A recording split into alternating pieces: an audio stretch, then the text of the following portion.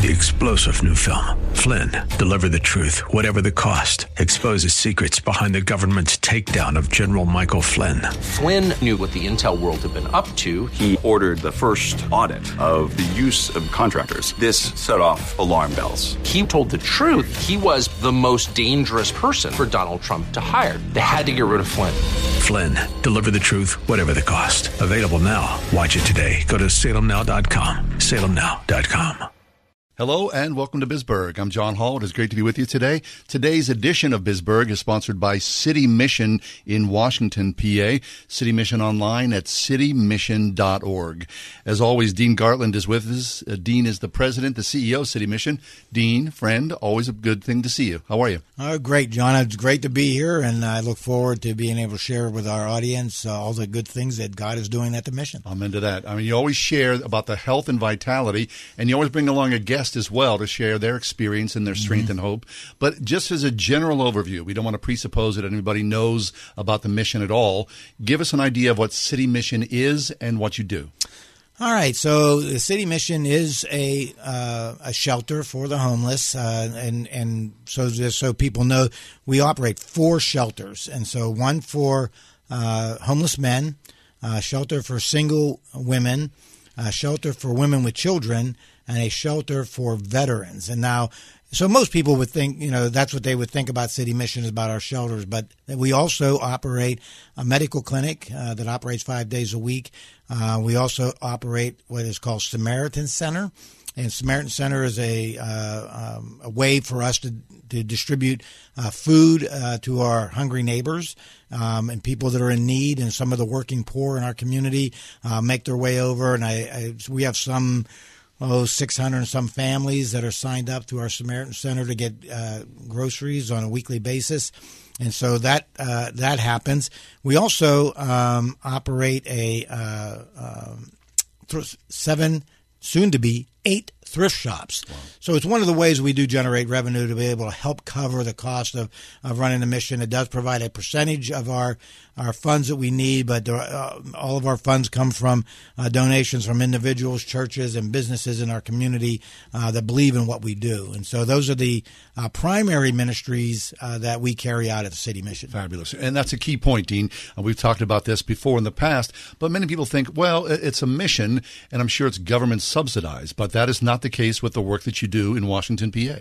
That's correct. We do not get any government funding for our programs. And I know sometimes that's a little bit shocking to people. They're thinking, well, why aren't you getting any funding? Well, our program is designed in such a way that people can stay at the mission in our residential program for as long as they need it. And so we have counselors and case managers on staff who are constantly working with our clients, helping them to address the issues, the barriers that they have in their life, because our goal for our clients is always independence and independent living. And so we work with our clients to help them overcome the barriers that have stood in their way of being able to live an independent life. And so that sometimes requires longer term stays, 6 months, 8 months, sometimes a year, maybe a year and a half. We've had people stay almost 2 years because of the issues in their life that they needed to overcome, and it takes some time to do that. Government funding sometimes most of the time, almost all the time, limits that. You can only do it for so long, and then the person has to leave. We would prefer not to be able to operate under those conditions. And so because of that, City Mission in Washington, PA really is a community effort. It involves local neighbors and the business community coming around you, seeing the work, the vision that you create, and being partners in that vision. That's correct. And we love our partners, obviously. They are a significant element to what we're doing, both from a volunteer standpoint, financial standpoint, clothing and other material goods that they donate to the City Mission. So our partners are really important to us, and we really value them. Fabulous. So let's talk about some things that are going on right now, top of mind to keep the mission vibrant and active in the community. Well, and this is some of the things that are going on today. So upcoming in November, and not too far off, is on November 10th, we're having an event called Celebrate Success. And we call it that because our clients who have achieved a level of success in their life, many of them have already gone on, and so they're going to come back and share their stories about how God has impacted them through their time at the mission and where they're at today. And some are going to be current residents, are going to share their story about how they came to the mission. And we invite churches, business people, guests, people that haven't heard about the mission before, to be able to come and hear these stories, because this is where, which is the thing that I love the most, is that I always invite people to come down. If you donate to the mission, I want you to see where your donation goes. I want you to see and hear the stories of people whose lives are being impacted because you contribute, and because you're a partner with us, because you're a prayer partner, because you're a financial partner, because you're partnering with us through our stores and helping us to raise money that way. And it's so significant, and so that's why I bring guests with me when I come to do these shows, to these radio programs, because I want people to know that lives are being changed and transformed at the City Mission. Fabulous. Dean Gartland is with us from City Mission online at citymission.org, or by calling 724-222-8530. So, Dean, that's a segue. As you say, you bring guests along. We have a guest today with us in studio who's at the City Mission currently, and our guest is Danny. Danny, welcome to the show. Thank you. Yeah, it's a pleasure to have you with us, Danny. And as always, when guests join us, we're just curious about what your life is about, what's happened in the past, how you came into the mission, and what you look for in the future. So this is a very open, easy forum. Why don't you go back into your life and talk about your early life and how it led you to the path where you are now? Okay, absolutely. So I grew up in southern West Virginia in a little town called Bluefield. I was raised by my grandparents. I was raised in the church. I had a very good upbringing. My childhood wasn't bad. I had everything that I needed. I never wanted for anything. Nice. Surrounded by love. Absolutely. My parents weren't there, in the picture, but they were always there. I could call them if I needed to call them, but I was raised by my grandparents. I remember getting saved at 8 years old. I remember they having an altar call, and I just went right up to the front and raised my hand, and I was like, I want Jesus. I remember that. Cool. But around, I'd say about 14, I started wanting to fit in with everyone else. Sure. Because I was kind of the Jesus girl, and I didn't quite fit in with everyone else. And of course, peer pressure makes it hard. Without a doubt. So, in order to fit in with everyone else, I started drinking and, smoking weed and just getting out there and trying to do what they were doing. Right. And, the things that affected me didn't affect them the same way. I became dependent very quick. Around high school, I started really drinking every week. Every weekend, and then every weekend became every day very quickly. I became pregnant at 17 with my son, and I ended up quitting high school, and I went and got my GED. But things from there started just kind of getting hard because I had just turned 18. I had a child. I didn't have a high school education. I started trying to go to college and work and just all the things that life throws at us. Right. And so it's the beginning of chaos. Absolutely. And I didn't know how to manage anything emotionally or mentally. And at this point, I had turned away from God to follow everything else. Sure. So I'd say about the age of 19, my grandmother passed away, and it was a devastating loss to me. She helped me, take care of my son. And so then I didn't have that person there with me, and I was introduced to some harder substances, and I immediately became addicted. From there, life was in a whirlwind. I was never stable. I moved from city to city, house to house. I could never keep a job longer than 6 months at a time. I moved back and forth between Pennsylvania and West Virginia multiple times, in and out with my father. He would come and help me out and to help me take care of my son. And it was just a constant revolving door of where I was going to be next.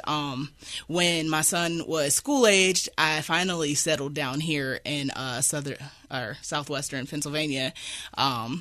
And so he's been in school here since he started school, and that's been great. Like, he's always had that foundation, and my father has been there so much to be through his raising, even in my instability. Fabulous. So he's always had like a nice family stabilization. But I don't know, I'd say around the age of 26, just some of the traumas in my past and just the relationships that I was in, and just all of that, like, I couldn't handle it in my mind. And the drinking, where I was able to manage it and still go to work and do everything, like, it was too much. Like, I couldn't manage it anymore. And so for about 3 years, like, I was on this downward spiral. And nothing mattered. No, not really. Like, I thought I was functioning. I did. I had deluded myself into thinking that, life was okay and this is just how I live. Like, I just drink and, get high every day. Right. And like, that's just the way it is. That's how it's going to be. But thankfully I have a really good church family, and my church is really, they blessed me so much. My pastor, she was like, "You're going to go get help." So she saw you. She knew your chaos enough. Oh, yes. And she's been with me since I was about 14 years old. So it's like, she's known my life. She's followed me. So she was like, you're going to go get help. So my very first attempt at like rehab or anything like that, my pastor took me and sat with me, and my church family took me to rehab, and I successfully completed, and then I got into a halfway house, and then I left because I felt like God's work was done, but it wasn't. But you were cured. Right. I thought I was cured. And things ended up spiraling even worse after then. Some of the things that I said I would never do, I ended up doing even harder things, substances that I had never tried before. And it really took me quickly, like after I left that time. And the very first time I came to the City Mission was in October of 2019. And I knew that I really needed help. And I just didn't know that I was done yet. Right. And how did you find out about City Mission? I found out about the City Mission because one of my friends used to be an employee there, and we used to sing together at church. Cool. Yeah, so that's how I found out. And he was like, "You should go see if they have somewhere for you to go." Right. But already you sort of have that stigma of, I was in rehab, I messed that up, I'm feeling, so now there's another opportunity here. I'm not quite sure how this is going to work. Right. So I get in, and I wasn't focused on anything at that point. Like, I came in, and I did the bare minimum of what I should have done there that first time I was there. And I really didn't take it seriously. I still kind of wanted to go out and do my own thing, even though my life proved that, it was in shambles. Right. Like, it's insane to think that I thought that I could still manage and that living that way. So I stayed about 4 months the first time, and then I left on a pass, and that day it was over. Not coming back. Nope, didn't come back. Isn't that funny? You kind of think, oh, this is bottom. Oh, no, that's not bottom. Oh, this is bottom. Oh, that's not bottom. Now there's got to be a true bottom at some point. Right. So after that, that's when the bottom started coming. So that was in January of 2020. And so, that was right before COVID really hit. And so I actually had a good job. I work in nursing, and I'm CNA. So but I couldn't keep the job. And so a lot of things happened all at once. We got a lot of money for PUA for being, not Sure. working. And then I managed to get a place, and my son and the current relationship I were in, like, it was nice. And then everything for a year seemed like it was great, even though it wasn't. It was an illusion. Like, I had the car, I had the house, I had money flowing at all times, but I was in such a deep spiral and addiction that I didn't even recognize myself. When I look at pictures now, like, I don't even know who that person is. So it just so happens that the bottom of my bottom started last year in July.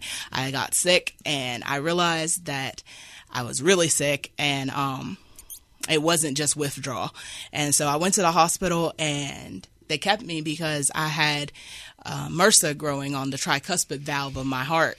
And I had double pneumonia, and I had septic blood clots in my lungs, and I was basically on my deathbed. This is serious stuff. Yes. So I spent 15 days in the hospital and about 8 weeks in a nursing home. Wow. And you would have thought that would have woke me up, but it didn't. It didn't wake me up. So I get it. You go hard. Right. So I got out, but it slowed me down significantly. I bet. Like, it slowed me down. So October 4th of last year, I overdosed. And my son found me. And it was probably one of the worst moments of my life. How old was your son then? He was 14 at the time. Mm-hmm. And there you are on the floor. Right. And he found me. He was the only person there that was able to call. He's totally for freaked help. out. Yeah. And he called my dad first. And my dad beat the ambulance there. So I woke up in his arms and I realized what happened. And I agreed to go get help. And I stayed in a program for a while. But again, I left and I just couldn't get it right. But I had a really short run, the last one. I was just like, you know what? It was a couple nights and I was just like, I can't do this anymore. Like, I cannot do this. Sick and tired of being sick and tired. Absolutely. Like, I knew where it was going to take me again, and I didn't want to be on the floor again, waking up and maybe possibly not waking up. Yeah. So I went to a program for 30 days and I left there, finished. And I ended up in Pittsburgh, because I didn't really have anywhere to go. I didn't want to come back to where I was living because I just didn't want the familiarity of the town. Yep. So I called City Mission. I was like, I actually felt like God was sending me back to the City Mission. And I was like, really? You really want me to go back there, God? Because you had been there before. There was a comfort level there, so I can plug back in again. Right. But I was just like, I don't really want to. Like, honestly. Because, I didn't want to do another program. But I called, and they didn't have a bed. And they were like 3 to 4 weeks. And I was just like, I don't know. Like, I only have 30 days clean. I need to get somewhere where I'm safe. Today. Right. And so I waited another few days, and then I called again, and I was like, listen, I need to get in, and I need you guys to make room. So they let me in the next day, and I didn't have a bed. They put me on a cot, and I was so grateful for the cot. Like, as soon as I walked in and I got on the cot, I felt such a peace in my spirit. And I was just like, okay, I'm finally back where I need to be. And since then, like, my life has completely changed.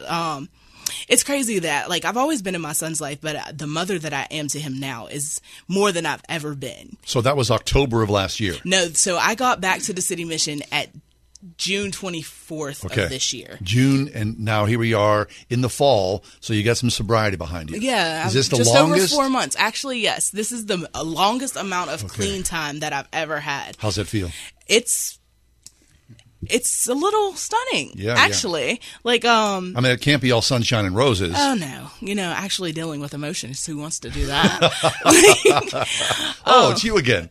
Right. So, like, it's been a journey, but, like, I knew that when I got there that day and that night, I just remember getting on my knees beside the cot in the dining room. And I was just like, thank you, God.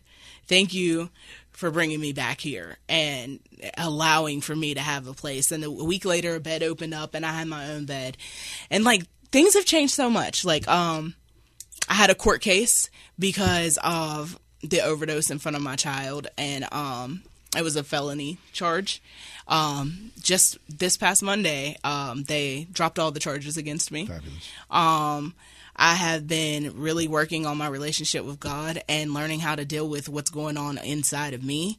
And, like, the mission gives me a place to do that. Like, I can go to the staff and talk about what's going on, and there's always somebody available to talk to me about anything. Like, there's nothing that I've gone to staff with that they can't. If they don't know the answers, they find it, and then they are always willing to minister to you. Fabulous. And it's amazing. And so since then, like, just everything's so much better in me. Right. Like, I feel great. So you think of yourself as that 8-year-old girl where you said, Jesus, come on into my heart, and then everything that happened in the meantime, that parentheses of time, and here you are now, for the first time in a long time, you've got some measure of stability, some clarity in your mind, and a hope for a future of long-term sobriety where you don't need to go back out and do that again. Right. Yes. It's amazing to think that everything that I've been through has brought me to this point. And sometimes I wonder, like, you know, had I done things differently, what life would have been. Sure. But like now, like, you know, now that I'm back on the right path with God and just knowing who I am in Him, like now I'm able to go reach people that not a lot of people can reach, because, you know, if you've never been through it, like it's really hard to reach somebody who's going through it. Right. And so like I just pray that God continues to grow me and just mature me in His Word and through His Spirit so that I can go and reach the people. Like I'm RA now, so resident assistant. So like, excellent. You know, I really love doing what I do around the house. Like it's not much. Like, I mean, you know, go get some toilet paper for somebody. Yeah. But like the level of service that it takes to go help somebody else, like I love that part about what I'm doing at the home right now. And it's really developing like my character. Like, because like now, it used to be I would never go drop what I was doing to help someone else. And now it's just like, okay, yeah, I'll help you. And like, I love the changes that I see inside of me. Fabulous. I love the changes that I see inside of me. There's God all over that. City Mission as well as the instrument of that. Danny, thanks an awful lot. That's a great story. Congratulations on the sobriety. Keep on keeping on. Thank you. Yeah, very good. Dean, I mean, you hear this story, you hear Danny's story, it gives you a reason to wake up in the morning. It certainly does. And those are the kind of stories that Danny just shared with you is what drives me and is the passion of my life, because this is, I've been doing this a long time, and this is why. When to know that, you know, life today is different.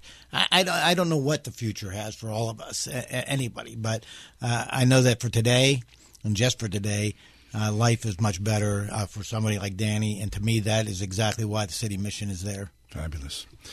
Hey, this is Bisberg, and we're talking with Dean Gartland and a guest, Danny, who was spending time at the City Mission, getting clean and sober. City Mission online is citymission.org or 724-222-8530. Now, I would imagine, Dean, the reason we do this oftentimes is, you know, people are in their car or whatever, and they're hitting the radio, and they hear a voice like Danny's, and then they make the bridge and the connection to the work that City Mission does. I mean, it's just incredible work that's being done.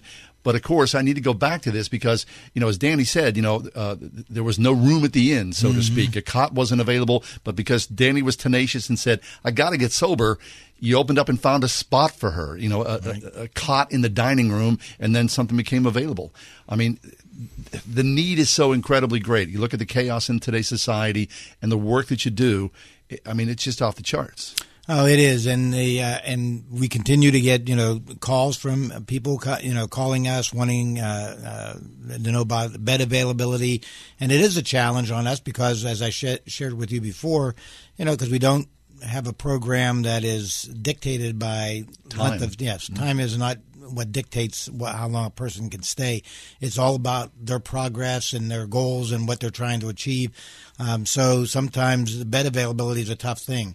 But one of the things that God had put in my heart and in the heart of our board is that we want to be able to build a new women's shelter, because the shelter we have is very limited in terms of space, as you heard Danny share, coming there and not being – because one of the things that really breaks our hearts is when we have to tell somebody on the phone, sorry, we don't have a bed, because we don't know what happens to them. Right. They drift away and chaos continues. Yes. And so we want to address that need, and so we are planning to build a new 50-bed women's shelter at the City Mission. Probably won't get started for a couple years, but we're in the early stages of developing that idea with an architect and getting the design of the building. And so we'll be conducting a capital campaign here next year to start raising some money to build that shelter, because we don't want to turn anybody away. Right. And particularly, as you heard Danny's story, it breaks our heart when we have to tell somebody that there's no bed. Fabulous. Well, Dean, our time's almost up here, and seriously, when you come in here, I'm always excited to see you, to hear the story for your guests. Just a minute left. People are encouraged. If you need some help here, right? People can help in a lot of different ways, right? I mean, right. COVID messed with stuff. Danny talked about that, but people can step forward as volunteers, as financial contributors, and prayer partners as well. Absolutely, and we welcome that. We do ask people to please remember us in your prayers, because I know that sometimes, given the situation in our society is the way it is right now, people don't have a lot of resources. Sure. And so being able to make a commitment to pray for the city mission, pray for our residents, and for the wisdom that our staff needs, that as people come in and their issues are complex, but they deserve our best effort, and that's what we want to give them. Fabulous. Well, Dean, thank you so much, and Danny, for you as well. I mean, it's really, to hear a story like that, it always helps my day along to think about sobriety and the importance of that, and especially sobriety in the heart of Jesus Christ. I mean, that's the be-all and end-all of why we're here in this world. So Amen. Thank you so much, Dean. Hey, this has been Bisberg, and grateful that you're with us today. You can find more information about Bisberg on our website at wordfm.com, WPIT. And in the meantime, once more, City Mission Online. It's citymission.org or 724-222-8530. Until next time, God's peace be with you, and we'll see you then. 3-star General Michael J. Flynn, head of the Pentagon Intelligence Agency, knew all the government's dirty secrets. He was one of the most respected generals in the military. Flynn knew what the intel world had been up to. He understood its funding. He ordered the first audit of the use of contractors. This set off alarm bells.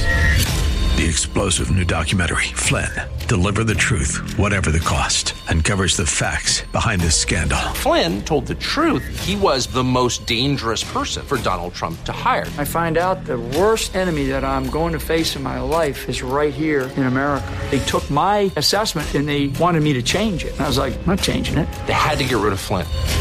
With in-depth interviews, archival footage, and never-before-seen personal records of the man behind the headlines. I just felt like I was drowning. Flynn, Deliver the Truth, Whatever the Cost. Available now. Watch it today. Go to salemnow.com. salemnow.com.